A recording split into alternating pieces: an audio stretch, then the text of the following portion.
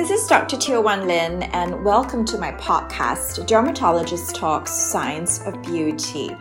Today, we're going to discuss how the different materials that our skin comes into contact with affects the functioning of our skin, its effect on physiology, and how we can make an informed choice with regards to the types of garments that we wear to sleep.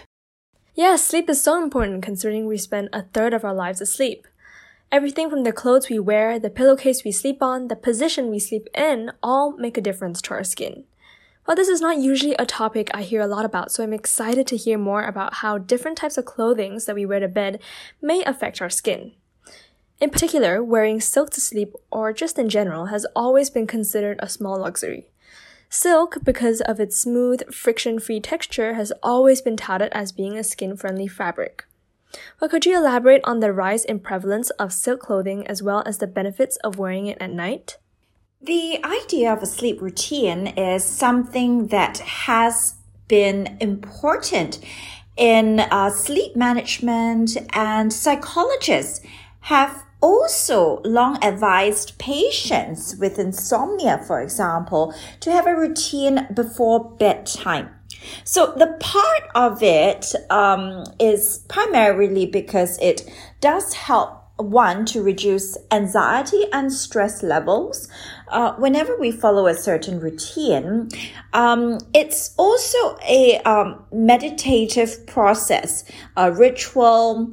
The mindfulness movement, for example, is centered around having certain rituals which allow the individual to focus on the present. Separately, the rise of using silk in our sleep garments or pillowcases has been around for some time.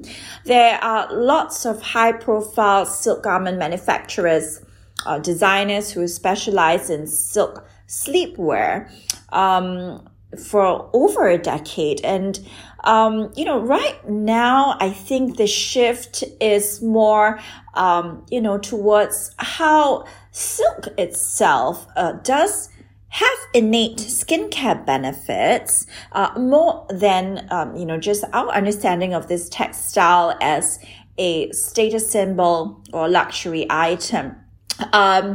We are, of course, going to talk about the science behind how these textiles interact with your skin, primarily in terms of creating a very specific skin microenvironment. In Singapore, we live in a year-round tropical climate. Humidity, heat, they're all factors that are amplified when you sleep. And, we are obviously in the same position for several hours.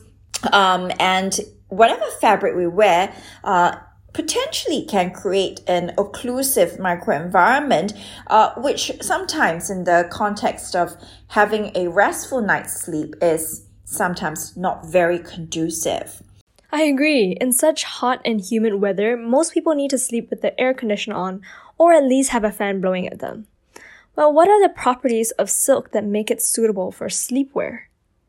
That's a good question. Silk itself has specific thermal properties.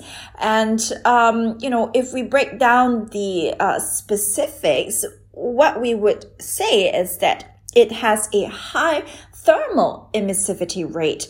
So this means it tends to cool your skin when it's in contact with it. So the other interesting factor about natural silk is that when material scientists do studies on the composition of silk, we find that in particular copper ions, which we know is an antioxidant that stimulates collagen production, is actually produced in the spinning process of natural silk, but in very low concentrations. However, it does account for, the anecdotal experiences of individuals feeling that they have better skin when they wear silk, pajamas, or they sleep on a silk pillowcase. In Singapore, it's not just when you're sleeping, but also in the daytime as well.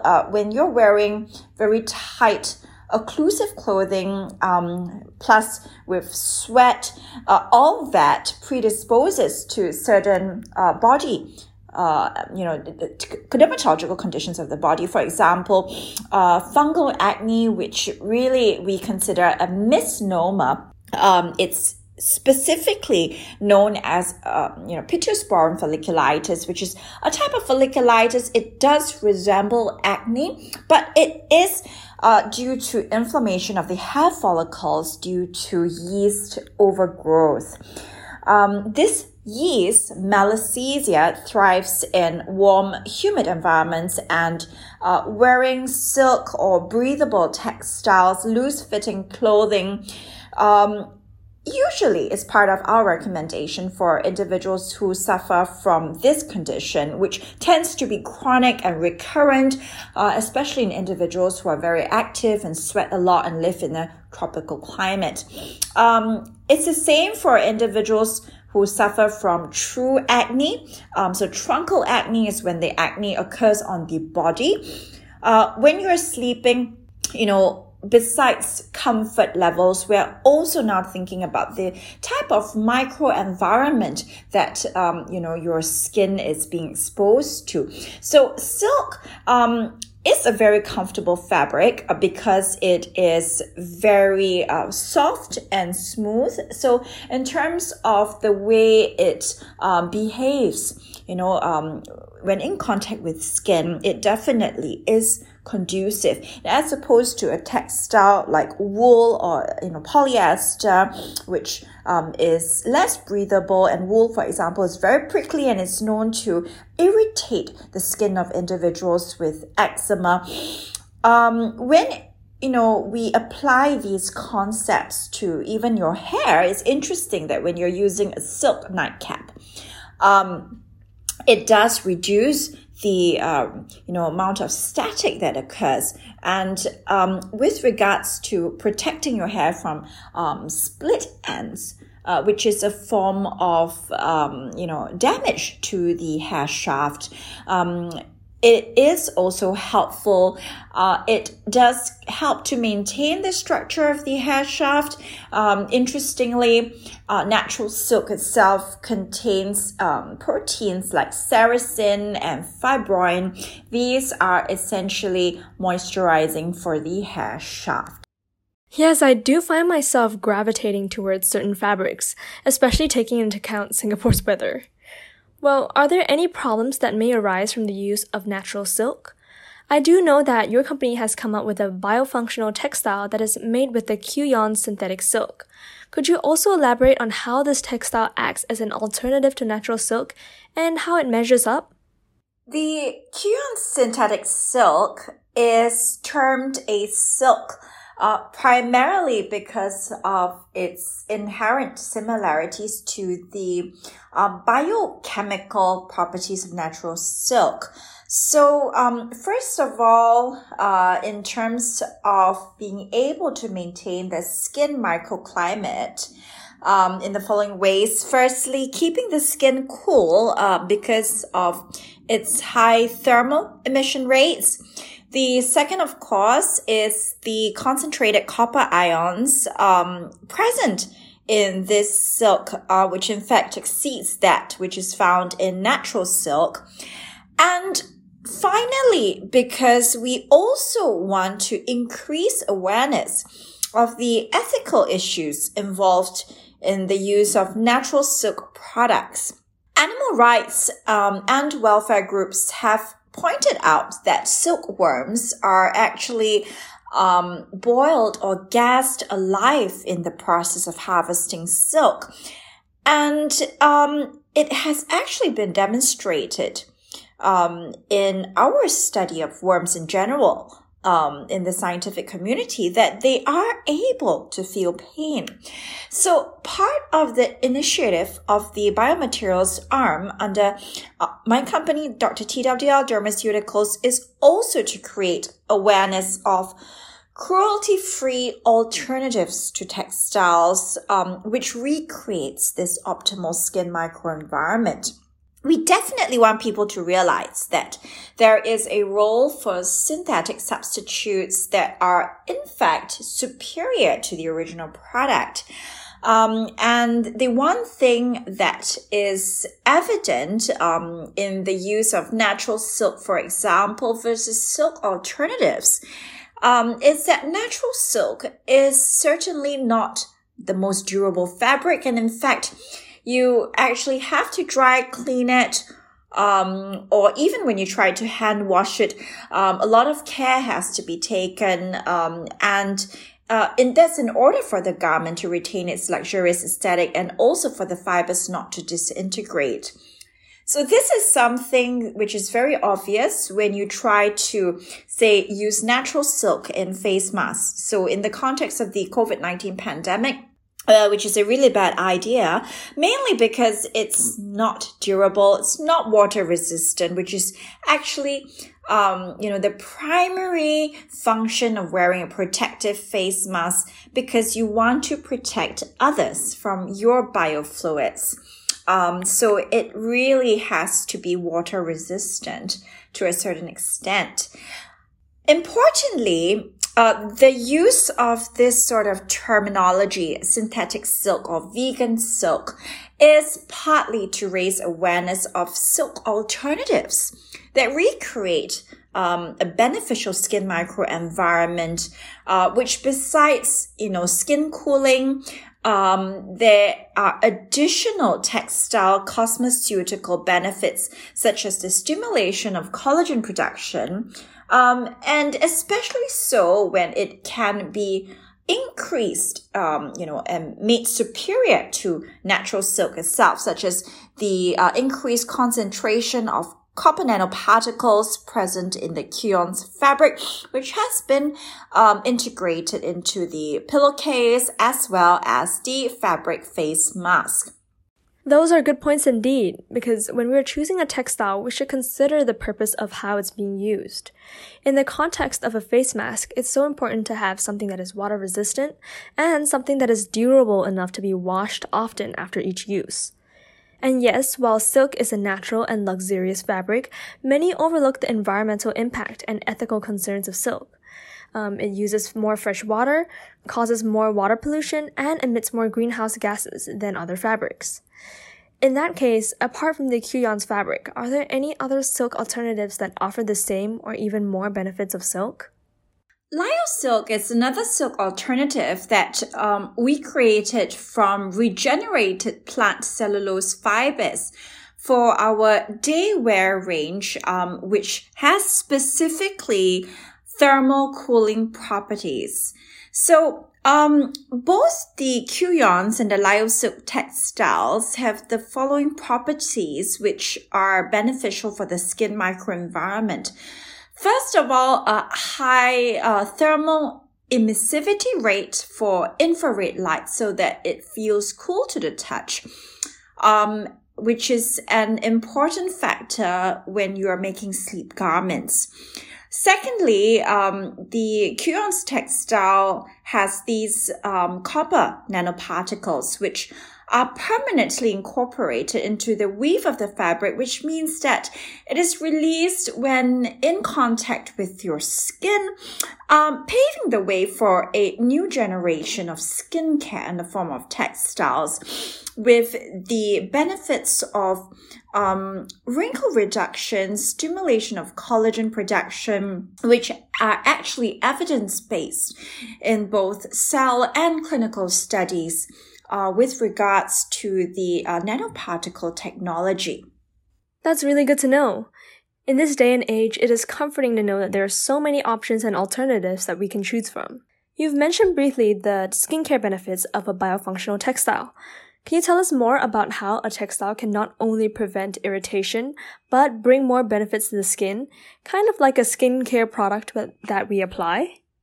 Moving on to the benefits of textiles, I think that it is an important concept for us to appreciate that the skin, being a highly accessible organ, absorbs whatever is applied on it, which is the basis for our skincare routine and also why we, as dermatologists, prescribe topical medications. Increasingly, we are learning about the influence of the microbiome on skin diseases. Healthy skin has a balance of microorganisms on your skin, which is actually protective. Our efforts to treat the skin microbiome are rather limited, primarily because administering oral or topical antibiotics actually does the opposite of what we want in terms of preservation of a healthy skin microbiome. The very concept being that there are good bacteria and also bad bacteria. So the key here is you want a good balance. When you apply an oral or topical antibiotic, you are killing both populations of the bacteria, but the bigger problem is bacterial resistance, which is the biggest problem of all in terms of bacteria-related skin conditions like acne, folliculitis. We find that short-term application of topical antibiotics does work. But then after that, the skin cells very quickly learn to adapt and become resistant to the antibiotic. And that's actually very dangerous on a global level because of the patterns of drug resistance that we are seeing.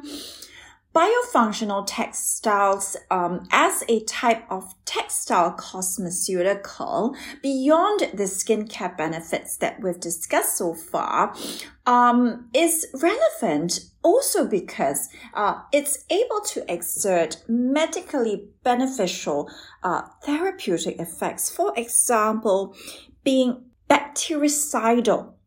Killing off the bacteria, including harmful bacteria, allowing the body to retain its ability to hopefully recolonize with beneficial bacteria without problems of drug resistance. And this is why, the focus of our research, when applied to the Masni microbiome, is very relevant, but also for treatment of other conditions of the body. For example, the Kuyon's kimono, we are conducting a trial currently as an adjunct treatment for moderate to severe body acne, truncal acne, as well as a condition caused by a yeast, Pittosporum folliculitis, colloquially known as fungal acne. It also has a track record, for its implementation in eczema patients when used during bedtime. Yes, I'm glad you mentioned eczema because that's definitely one skin condition in which we can see that the clothes we wear really do make a difference to our skin. Tell us more about that. What fabrics have been traditionally recommended for eczema patients, and how can this biofunctional textile help with that?